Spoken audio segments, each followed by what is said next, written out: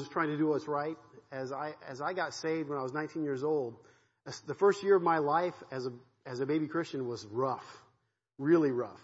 And if it wasn't for their mercy and their grace and loving me through that first year of transition as I learned to walk with the Lord, I wouldn't have made it. So I praise God for your pastor and his wife every day. We love Brian and Amy Hedges. In fact, I wouldn't have made it to Romania on my first mission trip if they wouldn't have paid half the way for me to be there. I didn't have enough money to go, and they paid my way. So I praise God for that too. Because on that trip, I met my future wife. Camelia is a Romanian citizen. She was my translator. So that I always like to tell that story because it's a big part of who I am now. But I don't want to talk too much about what we're doing in Romania because if you can smell in the air the smell of tacos.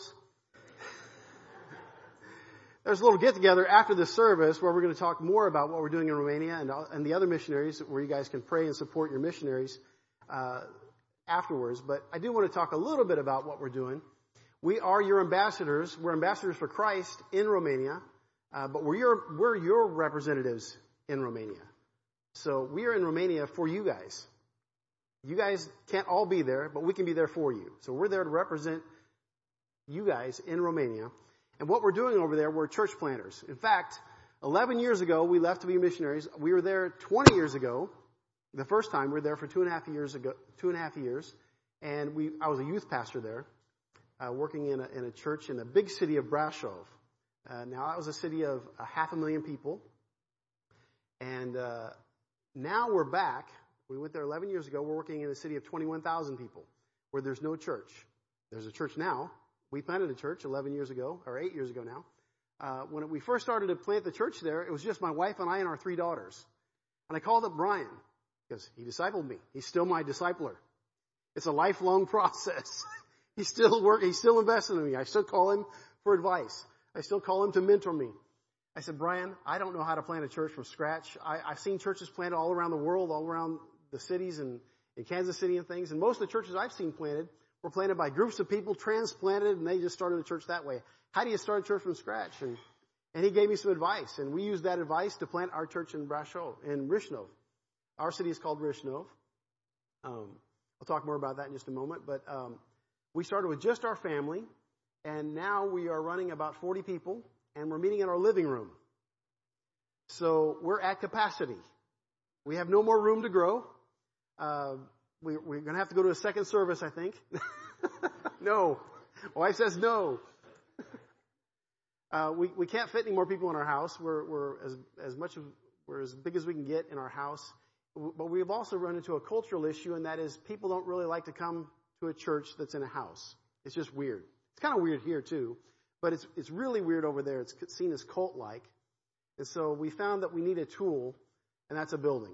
And so we're praying that God will provide us a building. We've raised quite a bit of money now. We're still looking to raise some more money to build a building or to buy a building and remodel it. So that's where we're at as far as ministry goes, trying to reach the city of Rishnov for Christ. It's 21,000 people. We've got 40. It's a pretty good start. We've got a big vision. We want to make a church that's reaching the world with the gospel. I want to send missionaries out of our little town of Rishnov. So that's where we're at. As we're doing this, making disciples, reaching people for Christ, we're doing evangelism, we're doing outreach, we're doing street evangelism, we're doing an annual Easter egg hunt in our town where 400 kids show up and their parents to hear the gospel presented during this annual Easter egg hunt. Doing all kinds of outreach. In the middle of all this, a war breaks out in Ukraine, right next door to us, last year. Didn't anticipate that happening. And so now we have an influx of refugees coming. Over 2 million refugees came into our country last year. So in the middle of all that, we're hosting refugees in our house. So the war broke out. I had to take a trip to the border, drove in the middle of the night. I won't tell all the stories now, but picked up refugees, brought them to our house, housed them in our house. In addition to that, right where the war is happening, the heaviest fighting part of the war in the Donetsk Republic, there's several Baptist churches there. And our church that I was a pastor at 20 years ago, one of the students in the seminary where I taught is now the missions pastor at that church. Before the war broke out, he was going to those churches and ministering there. Those churches are gone now, destroyed. The war took them out. The families in those churches now have no homes. So those Christians, what do? They came to our church. They came to our churches in Romania. And we housed them and we put them in a camp, a Christian camp nearby in our town in Rishnov. And for the last several months, we've been feeding them with donations from the churches here in America. We're taking groceries to them. We got our little church of 40 people, go to the grocery store, we load up our car full of groceries, and we take groceries to this camp to feed the Christians. And there's some non-Christians there as well, but we're taking care of the brethren because of Christians here donating money. So it's been a real shift in ministry. It's not just humanitarian, but it's also taking care of the brothers and sisters in Christ who are suffering because of war. Now, what happened was about a month before we came back on July 28th. About a month before we came back, the war shifted. So the Russians left Ukraine, the western part of Ukraine, and went back towards the east and concentrated the war there. And so it became more peaceful in the western part of the country. And a lot of the refugees, most of the refugees were women and children because the men can't leave the country. And so a lot of these women and children, most of them Christians, returned back to Ukraine, but just over the border. And they're staying in Baptist churches, where the Baptist churches are now housing them, Ukrainian Baptist churches. A lot of these Baptist churches, by the way, are Romanian-speaking Baptist churches, which is convenient for me and my wife and those of us who are Romanian-speaking. So now, going forward, what we're praying about and what we're planning to do, actually making logistical plans to go back. When we go back in September, we're going back. I'm driving into Ukraine, taking more supplies to these churches to help them take care of the Christians there. And then the churches that are in Ukraine are supplying other churches and other Christians in the villages outside of those areas. So we need your prayers, not only for our ministry to our specific town of Rishnov, where we're trying to reach people for Christ and send missionaries in all the world, but also to take care of the refugees and take care of the churches that are suffering under a specific harsh war condition. So pray for us in that area. You want to hear more about all this? I got lots of stories. Come get some tacos afterwards. So lots of stuff going on I'd love to share with you, but I want to preach to you. I want to share the Word of God with you today. So what I would like you to do is open the book to the book of Acts, Acts chapter 12. God began to put this message on my heart probably a year ago.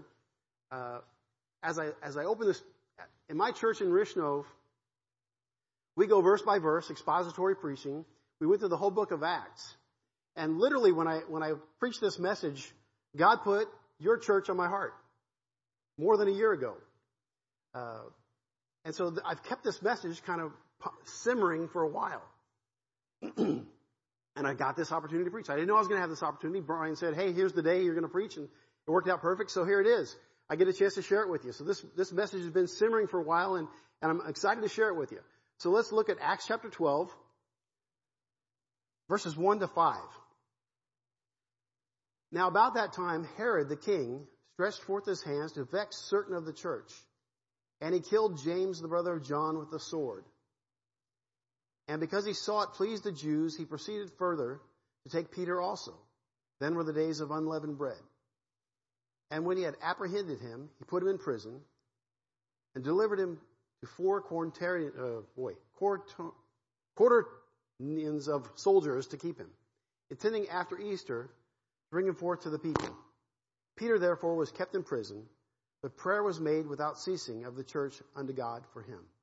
Let's pray. Lord God, I thank you so much for the Lord Jesus. I thank you so much for the opportunity to share the Word of God today. I ask that you just be with us here today, that the Holy Spirit of God would be with me and give me the words to speak. I pray the Holy Spirit of God would be here with the people and just open their hearts to understand the Word of God. The Holy Spirit of God would teach us the Word of God today, Lord, that you just get me out of the way, get my pronunciation out of the way, give me the words to speak in English, and just give us the words to change our lives, Father, that we be great followers of you, that we do everything you'd have us to do in your life, in this life. In Jesus' name, amen.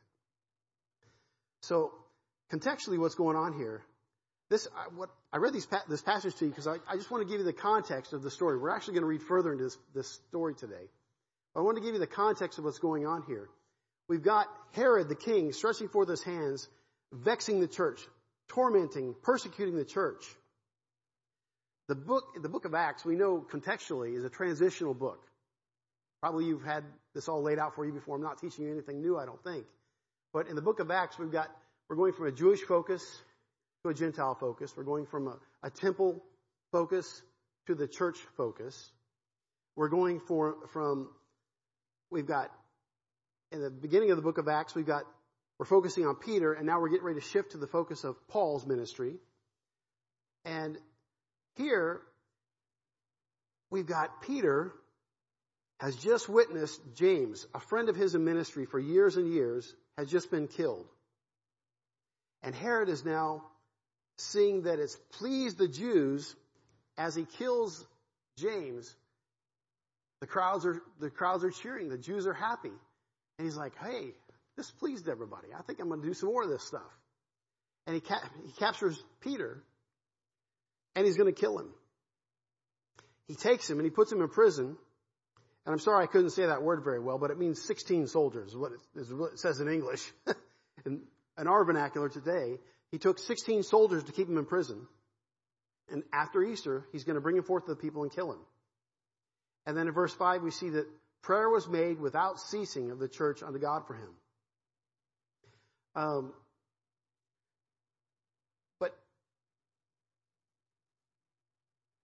Peter's now sitting in prison, knowing that his friend has just been killed. But this is nothing new for Peter, is it? If you look back in the book of Acts, you see in Acts chapter 4, Peter has been in prison before. And I'm sorry, these are brand new glasses. I'm not used to them. So if I act kind of weird with my glasses because I'm not used to how these work yet. So I had some last year I was here, and I hugged somebody and they got squished. So I've got to get used to these. But Acts chapter 4, Peter's been in prison a few times. Acts chapter 4, verse 3, we see that they laid hands on him and put him in the hold, and the next day, for it was unto the next day, for it was now eventide. Howbeit, many of them which heard the word believed, and the number of the men was about 5,000. So Peter is now in prison, and if you jump down to Acts chapter 4, verse 13, now when they saw the boldness of Peter and John and perceived that they were unlearned and ignorant men, they marveled, and they took knowledge of them that they had been with Jesus. So Peter's in prison. The men that put him in prison are marveling because he's an unlearned and ignorant man, but they marveled because he'd been with Jesus. That was the miraculous thing about Peter, is that he'd been with Jesus. Verse 16, where they're trying to figure out what they're going to do with this guy who's been in prison, and they say, what shall we do with these men? For that indeed a notable miracle has been done by them, is manifest to all them that dwell in Jerusalem, and we cannot deny it. Verse 17, but that it spread no further among the people, let us straitly threaten them that they speak henceforth no man in this name. And they called them and commanded them that they not to speak at all or nor teach in the name of Jesus. But Peter and John answered and said unto them, whether it be right in the sight of God to hearken unto you more than unto God, judge ye. For we cannot but speak the things which we have seen and heard. For when they had further threatened them, they let them go, finding nothing that they shall how they might punish them, because of the people. For all the men glorified God for that which was done. So Peter's been let out of prison and told not to preach in Jesus' name. So he's been miraculously delivered out of prison. He's been in prison once. He got to get let out and been commanded not to preach in Jesus' name. But what does he do? He goes ahead and does it again anyway. So he's used to just doing what Jesus tells him to do. Doesn't care what's going to happen. Jesus is going to take care of him. If you look over in chapter 5, the same thing. He gets put in prison again. Chapter 5, verse 17. Then the high priest rose up, and all they that were with him, which is the sect of the Sadducees, and were filled with indignation. Verse 18. And they laid their hands upon the apostles and put them in the common prison.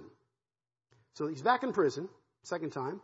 But the angel of the Lord, by night, opened the prison doors and brought them forth and said, go and stand and speak in the temple to the people all the words of this life.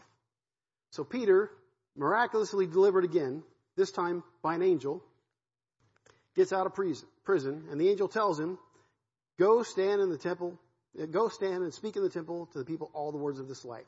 So what's the angel tell him to do? I'm getting you out of prison. Go speak the words of life. Go preach. He didn't get him out of prison so he could go back to his old life of fishing. He got him out of prison for what? Preach the word. So Peter's used to being in prison. He's used to getting delivered. And then if you go on and read the rest of the story, you see that he ends up getting beaten and told not to preach again. So same old story. So our context is Peter's a guy who's used to getting put in prison, used to getting beaten. Why is this time different? Or is this time different, I should ask? I got another problem preaching in front of you guys that I'm not used to. My church is a church of 40 people, so it's just this little section right here. It's in my living room, and we sit in a circle around. We're all nice and full because we just got through eating together, and everybody talks to me. So I'm used to asking questions and everybody talking to me.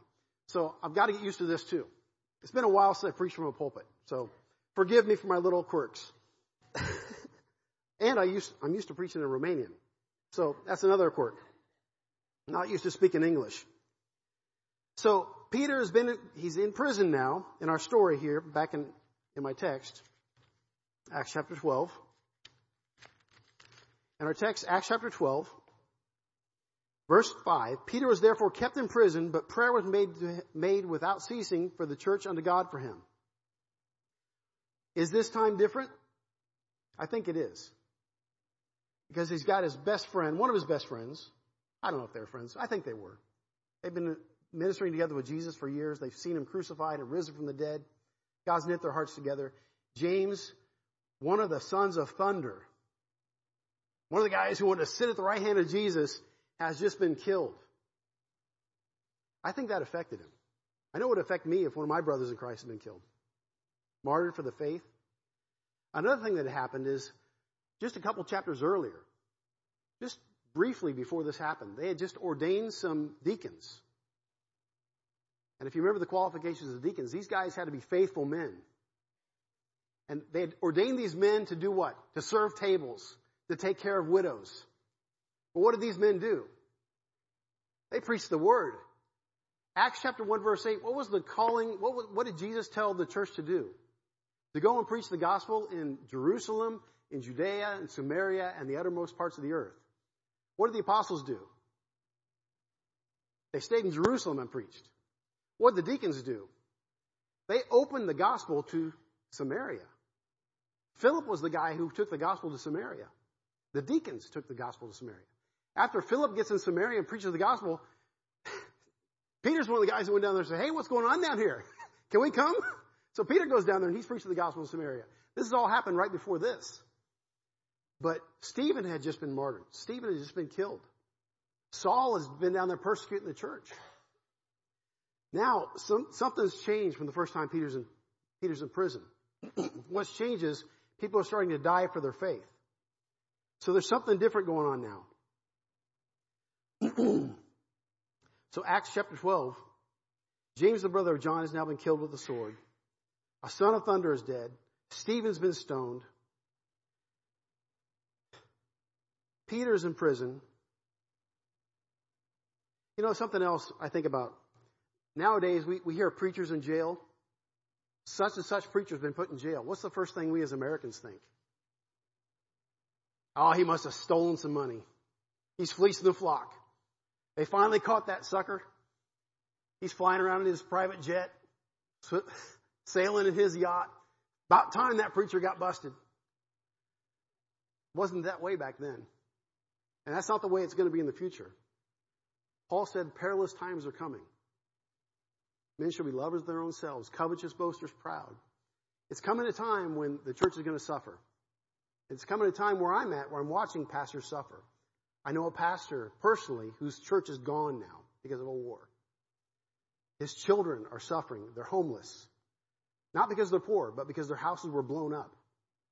I've driven their children around trying to get groceries. So there are Christians in this world suffering right now. In my world. There are times coming, we've seen it with this COVID thing, where pastors are suffering for trying to do what's right. For the first time in my life, I never thought it would happen. Over the last couple of years, I pastored an underground church. It was illegal for us to meet in our house. I had to struggle with, do we continue to meet, or do we go online, where our church hated to meet online. But, now I know this is recorded, but we met illegally because we didn't have a choice. We either met or we didn't. So we chose to meet, we met in person illegally. So we pastored an underground church in this day and age. So there's coming a day, I think that was all set up by the Antichrist, preparing for the future. I don't think necessarily the men and women and the powers that were in charge know what they're doing. But the principalities and powers of control of our governments, they know what they're doing. So there's coming a day when people are going to suffer for Christ. And I think we need to be prepared for that. But things were happening here. Things were changing for Peter. Acts chapter 12, we see that verse 5, Peter was put in prison, but prayer was made without ceasing of the church of God for him. So the scene is set. The gospel is going into all the world. These men have seen the risen Jesus. Peter is seeing good men die for their faithfulness to Jesus. It's now the night before his execution. He's got an appointment with a sword. One of his friends has been beheaded. And it says in verse 6, if you look at verse 6, and when Herod would have brought him forth the same night, Peter was sleeping between two soldiers, bound with two chains, and the keepers before the door kept the prison. So the next morning, this is the night before he's going to be executed. I've set the scene for you. It's the night before his execution. We're going to look at 3 points today. If you're taking notes, 3 points. The first one is we're going to look at the responsibility of the church. And you've seen it right there in verse 5. The responsibility of the church is to pray. The responsibility of the church is to pray. And we're going to look at that right now. Number one, responsibility of the church is to pray. We see that they prayed without ceasing. Now, when you see this, Peter was kept in prison, but prayer was made without ceasing of the church unto God for him. Where was the church at this time? It was meeting in houses all around, just randomly meeting in houses. So when I say the church, it wasn't some one big church up on the hill. That church was praying. It was all the church. The word was spreading around, word of mouth, and they were praying without ceasing. What does that look like? They were gathered in homes, and they were praying without ceasing. Let me show you some verses about what it means to pray without ceasing, and our calling, our responsibility as Christians. First of all, let me ask you this: who is the church? We are. If you're a born again believer, if you've accepted Jesus Christ as your Savior, you are the church. We are the body of Christ. And so these are talking to us. Luke 18:1. Jesus spake a parable unto them to this end, the men ought always to pray and not to faint. And when I read that verse, I think about we ought not to faint. I think about Peter. Because what happened with Peter in Matthew chapter 26, I believe, when Jesus was praying? What happened with Peter? He fell asleep. It's kind of funny when you read the story. What happens to Peter in the next verse is he's asleep. But Jesus, he says, you ought not to faint. You ought to pray everywhere, and you ought not to faint. You ought not to sleep. You ought not to pass out. Matthew chapter 18, verse 19. And again I say unto you, Matthew 18:19, that if two of you shall agree on earth as touching anything that they shall ask, it shall be done for them of my Father which is in heaven. So another point, another responsibility. So the responsibility is we should pray. As a church, we have a responsibility to pray. But we ought to pray believing. We ought to pray believing. If two of us agree together that God can do something, we ought to believe that he can do it, right? We need to pray believing.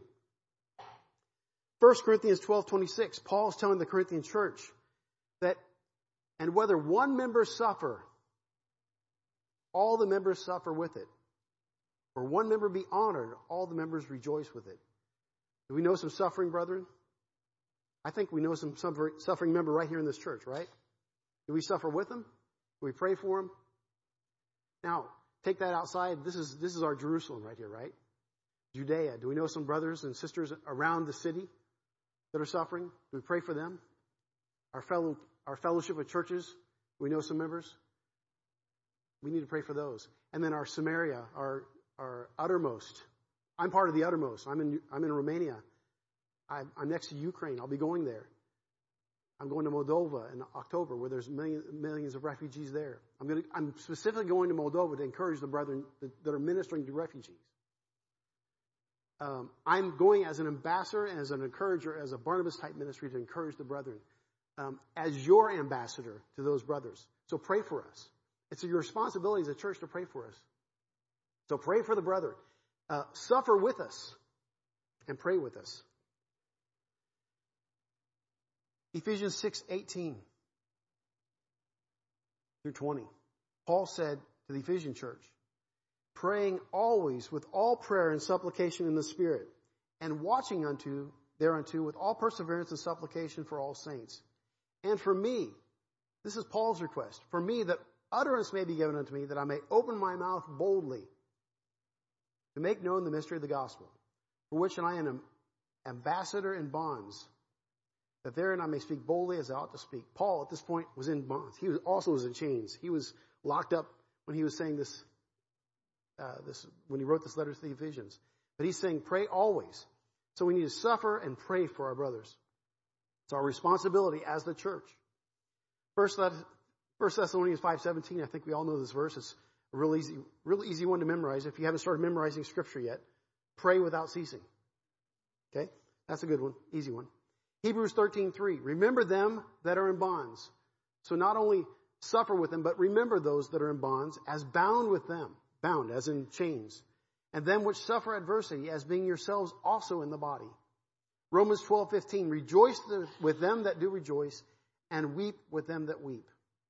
Romans 15:30, part of our responsibility, Romans 15:30 is to now, I beseech you, brethren, for the Lord Jesus Christ's sake, and for the love of the Spirit, that ye strive together with me in your prayers to God for me.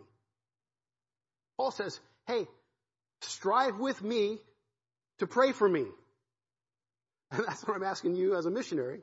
Pray with me for me. I need your prayers. My wife really needs your prayers. She's got to live with me. But no, we're ministering together. We're a team. I'll go somewhere else with that before I start. We need your prayers. Colossians 4:3. With all praying also for us, that God would open unto us a door of utterance to speak the mystery of Christ, for which also I am an ambassador, for which also I'm in bonds. You see how many times Paul says, pray that God would open. He doesn't say, pray for me to be released from prison. Don't pray for these bonds to be released. He does say that sometimes, but he continually says, pray that God would give me a door of utterance. Pray for my mouth to be opened. And man, I can identify with that because I'm speaking another language. That's tough. It's hard enough for me to speak English. Okay, as you can see. Pray that God would open our mouths to speak the gospel boldly.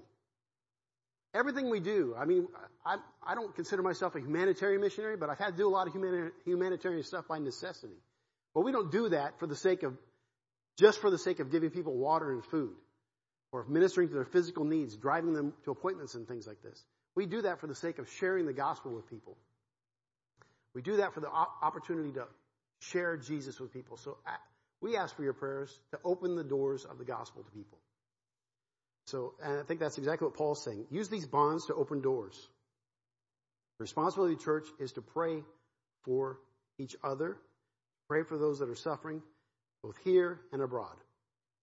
2 Thessalonians 3:1. Finally, brethren, pray for us, that the word of the Lord may have free course and be glorified, even as it is with you. Just as the word of the Lord is working among you, pray that the word of the Lord would work among us. And finally, James 5:16, confess your faults one to another and pray for one another, that ye may be healed. The effectual fervent prayer of a righteous man availeth much. It is your responsibility as a child of God, as the bride of Christ, as the church, to pray for one another. The effectual fervent prayer of a righteous man availeth much. Prayer is our responsibility. And God puts a ton of, I just read a little smidgen of the verses related to prayer and our responsibility as Christians to pray for each other. It's a major responsibility. God puts a ton of emphasis on it. So let's pray for each other, right? Amen? So pray for each other. And don't forget to pray for your pastors, your deacons, your leaders, your Sunday school teachers. Pray for your missionaries, not just me. Everything I'm saying up here, I'm using me as an example, but you got other missionaries. I saw the lists. I know some of those guys. Some of those guys are my neighbors. We pray for them. We visited them. But remember, we all represent you guys. We're part of this body as well as you. So pray for us. Pray for each other. We don't want your money. We do want your money. We don't just want your money, I'm trying to say. We want your prayers. We covet your prayers. Without your prayers, we're helpless. We need prayers. The responsibility of the church is to pray. But now let's look at the second point. I want to look at the rescue of Peter and see what we can glean out of that. So let's look at Acts chapter 12, verse 5, and we'll go from there.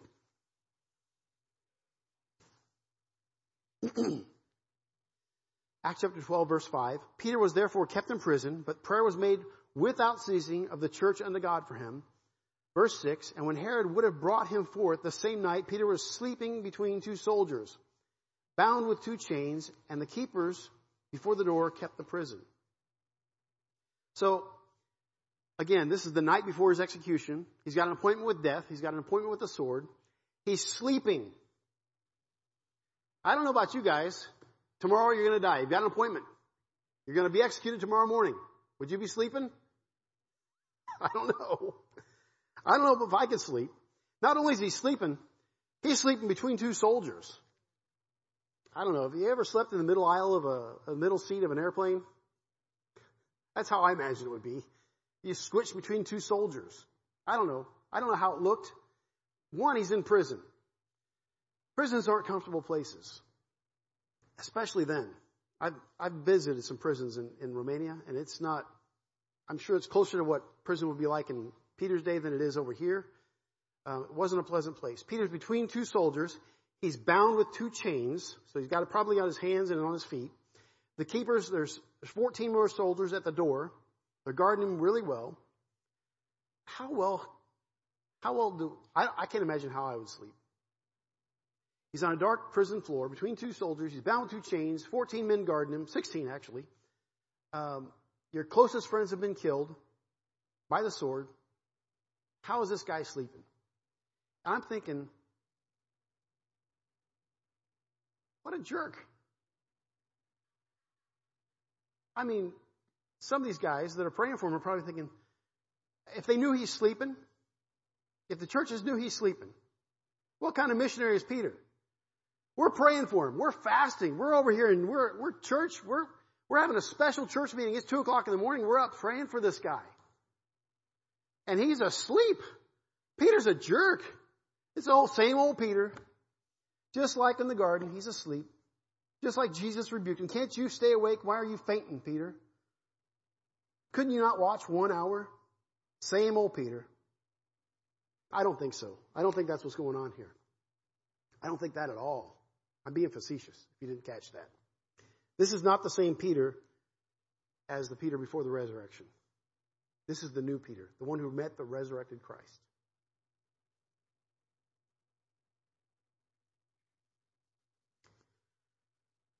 I told you guys. Sorry, I get emotional. I told you I was pondering this message for more than a year. I didn't know this verse was going to be here. This is the message. Read that verse. Thou wilt keep in perfect peace, whose mind is stayed on thee.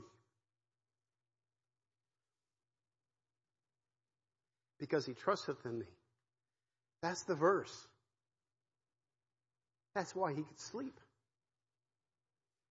I sat down there. I didn't know that verse was up there. My wife goes, "Did you see that verse?" We're a team. I didn't know if you knew that, but man, God had all this worked out. I don't know why you got that verse up there. You guys probably have another reason for it. That's why God put it there. He put it for this message right here. I'm just selfishly saying that, but that's thou wilt keep him in perfect peace, whose mind is stayed on thee, because he trusted in thee. That's why Peter could sleep when he's being executed the next day. He trusted in the Lord. Are you getting this? Okay. Rest in the Lord. Psalm 37, verse 7. Rest in the Lord and wait patiently for him. Fret not thyself because of him who prospereth in his way, because of the man who bringeth wicked devices to pass. Don't get yourself all worked up because of evil stuff going on around you. Don't worry about that. Trust in the Lord. Peter shows us how we can rest in suffering, how we can rest in persecution, or in any situation. If we keep our mind on Jesus, trust in Jesus, and wait patiently for him. He can take care of it. He can take care of it. So, what we can get out of the rescue of Peter, if nothing else, get nothing else out of this message, trust in Jesus. That will keep him in perfect peace whose mind is stayed on thee. Trust in Jesus. Now, verse 7, I got to kind of speed things up here because I'm getting short on time. We got a lot more to go here.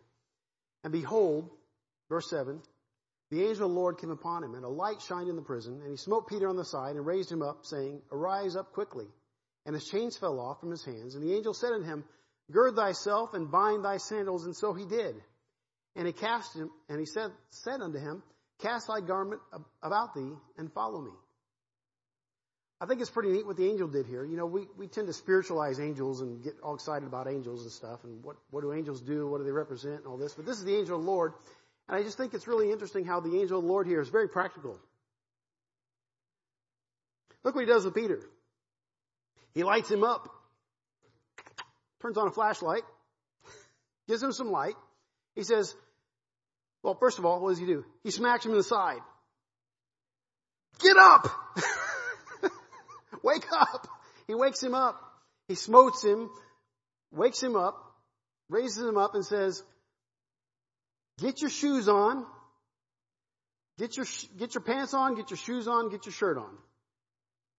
Get up, get dressed. So he turns on the lights, wakes him up, and says, get your clothes on. That's how practical he says. And then he says, follow me. I mean, real spiritual. But there's something to this. It's interesting how he tells him to get dressed. He tells him, first of all, gird up your loins. Then he tells him to get your sandals on. I'm not reading the verse exactly there, but he says then get your shirt on. He says, gird up thyself, bind on thy sandals, and cast thy garment about thee. That's pants, shoes, and shirt. The loins is getting the word.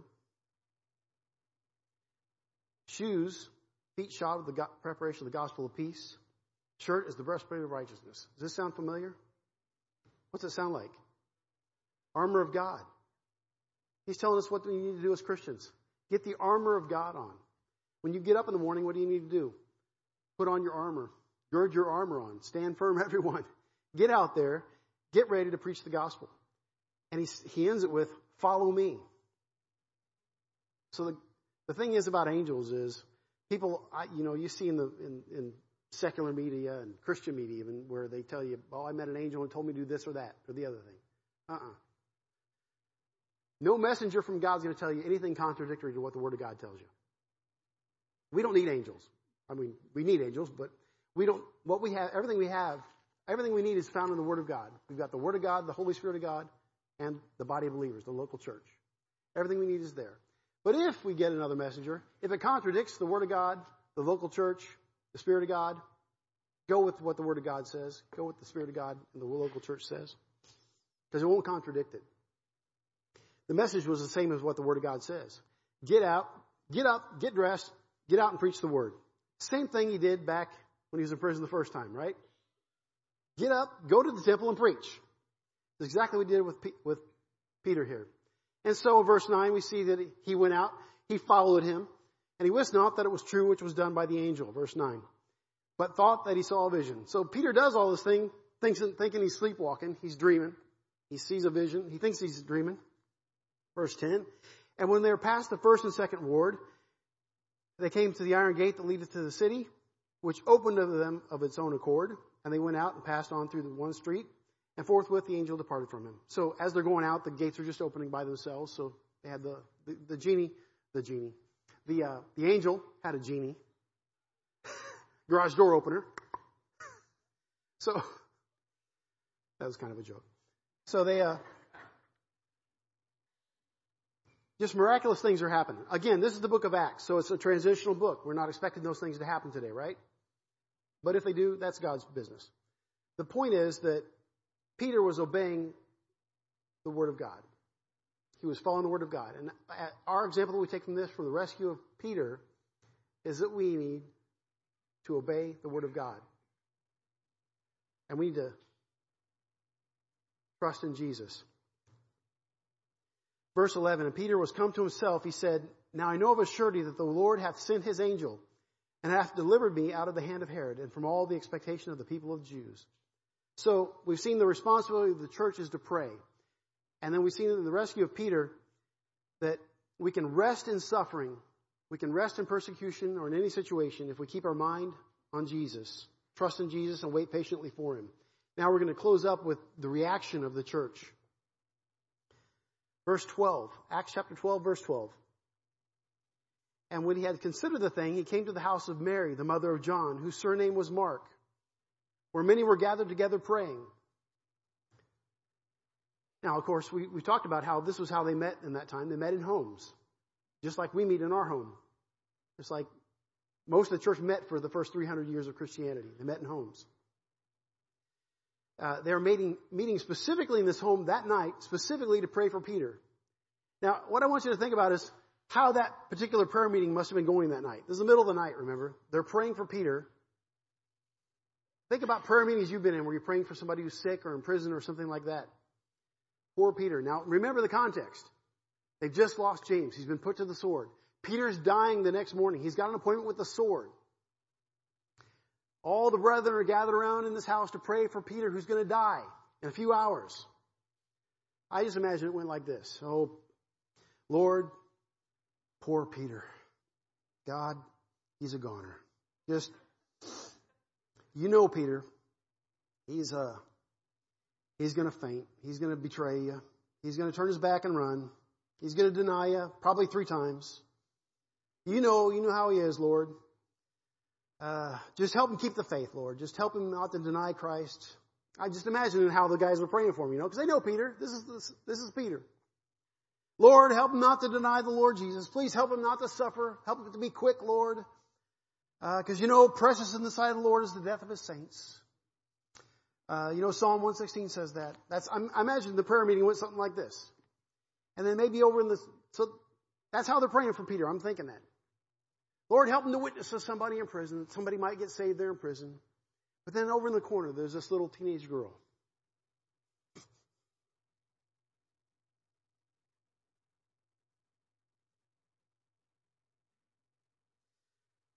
Maybe there's this little girl and she's saying, Lord, please deliver him. Please save Peter from that awful prison in Jesus' name. Just a little faithful little girl praying that Jesus would take Peter out of that prison. Verse 13, we meet her. And Peter knocked on the door of the gate. A damsel came to hearken named Rhoda. For me, that's special because Rhoda, today's day and age, nobody's named Rhoda. Rhoda means a rose. The city I live in is called Rishnov, means a rose. Little kiss from God.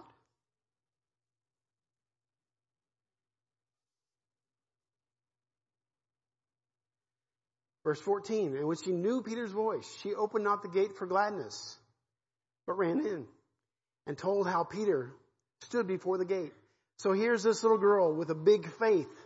She had no doubt it was Peter. Because it says there, she knew Peter's voice. And she'd prayed. She had the faith of a child. She just believed. She prayed believing. What do we read earlier? If we pray believing, God's going to answer it. So this little girl had faith. She prayed believing. She heard Peter's voice. Hey, Peter's at the gate. And what do people say? Verse 15. And they said unto her, Thou art mad. You're crazy, girl. Peter's not there. Where does that come from? We're looking at our third point is the reaction of the church. Let's be Rhoda.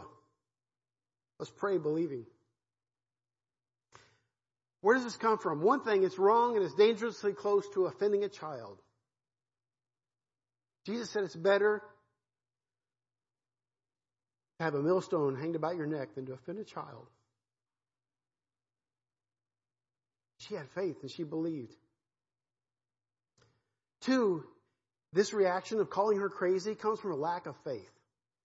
Those believers there are dangerously lacking faith. I will therefore that men pray everywhere, lifting up holy hands without wrath, without doubting. They were praying wrong, possibly. I'm speculating. I'll admit that. I'm speculating here. Somebody, whoever called her crazy, we'll put it that way, was lacking faith. We're supposed to pray without wrath, without doubting. They're praying that God would be merciful to him to die a good death instead of praying that God would deliver him. Somebody in that room was violating principles of biblical maturity. Let me talk to you about that for just a moment. 1 Timothy 4:12 says, let no man despise thy youth, but be thou an example of the believers in word and conversation and charity and spirit and faith and purity. Let no man despise thy youth. We don't know much about Rhoda here, but we know she was a damsel, a young woman, young girl. Somebody violated that principle. Somebody despised her, called her mad, called her crazy. If you think you're wise, if you think you're a wise Christian, if you think you're a mature Christian today, don't violate the principles of Scripture about being wise and mature. Look what Titus 2:7 says. In all things, showing thyself a pattern of good works, in doctrine showing uncorruptness, gravity, sincerity. Gravity means maturity.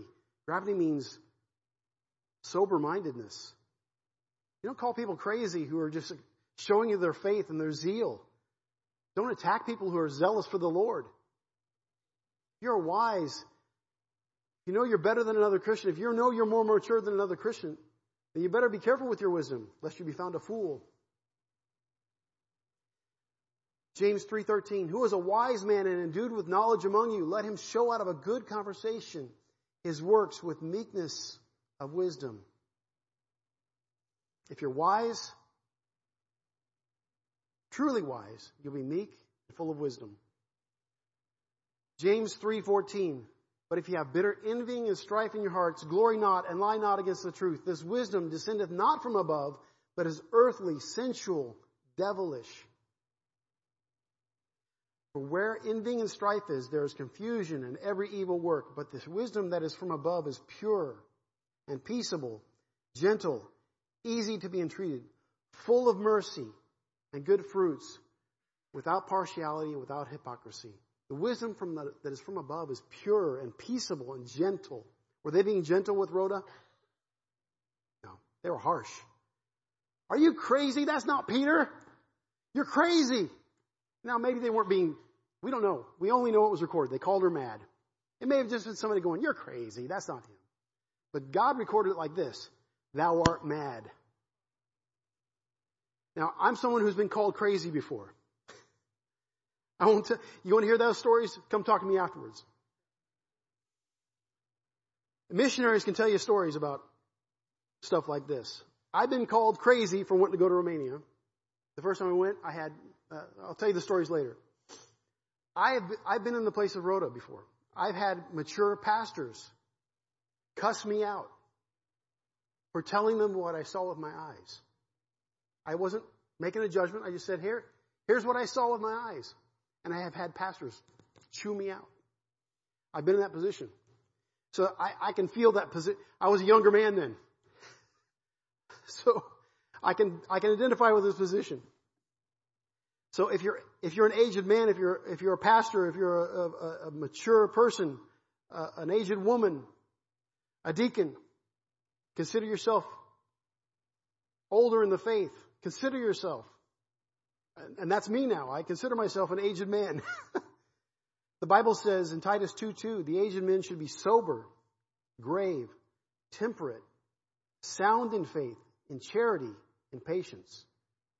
The aged women likewise, that they be in behavior as becometh holiness, not false accusers, not given to much wine, teachers of good things. We have to consider ourselves, lest we also be tempted. We need to treat zealous Christians with love and grace and respect. And they said unto her in verse 15, Thou art mad. How could Peter possibly be here? If they had prayed believing, they wouldn't have called her crazy. They would have believed it. They would have believed that it was possible that he could be there. Verse 15, but she constantly affirmed that it was even so. Then said they, It is his angel. So first of all, they didn't believe it. They called her crazy because it couldn't be possible because God never answers our prayers. But then the next thing it is, they made it all spiritual. Oh, it's his angel. He's died already. They've already killed him. And now his ghost is here. His spirit is here. And he just wants to say that he's okay and he's in heaven and everything's all cool. They're all spiritualizing everything. So they're sure it wasn't him. He must be dead. They just spiritualized the situation. But Peter continues knocking in verse 16. And when they had opened the door, they saw him and they were astonished. Let's not be like this group of believers at this point. Let's not be like this church. Let's be like Rhoda. Let's have faith when we pray. So our responsibility is to pray. From what we saw from Peter's rescue, let's trust in Jesus. Let's have faith. Let's have in our suffering. Let's learn that we can rest. And then let's be like Rhoda. Let's believe when we pray that God can answer. Pray having faith as a child. And then as mature Christians, let's be gentle unto all men. Let's be wise. Let's not get bitter. And then verse 17, we'll wrap it up with this. Verse 16, I'll finish with this. Let me say this as well. But Peter continued knocking. When they had opened the door and they saw him, they were astonished. Again, they were astonished that God answered their prayer. That should be our position. Our position should not be that we're astonished that God answers our prayer. It should be that God doesn't answer our prayer. This is when we should be astonished, right? So verse 17, but when he beckoned unto them with a hand to hold their peace, declared unto them how the Lord had brought him out of the prison. He said, Go show these things unto James and to the brethren. And he departed and went to another place. So let's not get over spiritual about things here. He just says, the whole point of the story, if you look at verse 17, seems to be he just needs to show up to the church and tell them, hey, I'm fine. And then he left. I think there's a lot more to the story. And it's the 3 points I shared with you. Our responsibility to pray, our responsibility to rest during times of trial, and a responsibility to pray believing and to be gentle unto all men. So let's pray. Bow your heads with me if you would. Now, I'm going to give you a chance to, as I pray, if you've been affected by this message, if you're a Christian here today, and you need to learn to pray, you need to start praying again, believing. I'd like you just to come up here on the altar and put that up here on the altar for Jesus. If you need to learn how to just rest in Jesus in times of suffering, if you're suffering, you need to learn to rest in Jesus. Come up here and somebody can pray with you. This would be the time to do that. And if you've never trusted Jesus Christ as your Savior, I'd invite you to come up here to the altar as well while I pray. And somebody can talk to you about how to accept Jesus Christ as your Lord and Savior. You're much like that Peter when he was in prison. He was in a dark place, held captive against his will. He needed to be delivered. And maybe you're that person today. You've never trusted Jesus Christ as your Savior, and you're being held captive against your will. You need to be delivered. And we can show you how you can have the light of the Lord Jesus Christ in your life. If you've never trusted Christ as your Savior, I'd invite you to come forward while we pray. Lord, thank you so much for Jesus Christ. Thank you for the opportunity to be here today, Lord. I thank you so much that the Holy Spirit of God has been here today. I thank you that you've given us the light of your word. I thank you that the Holy Spirit of God has taught us to pray believing. I thank you that we can rest knowing that you're with us and you'll never leave us or forsake us. I thank you that In spite of the suffering of this world, that you'll always be with us. I thank you so much that we can pray believing. We can pray believing that you are a rewarder of all that seek you, Lord. I thank you so much for what Jesus did for us on the cross. I thank you that he died and rose again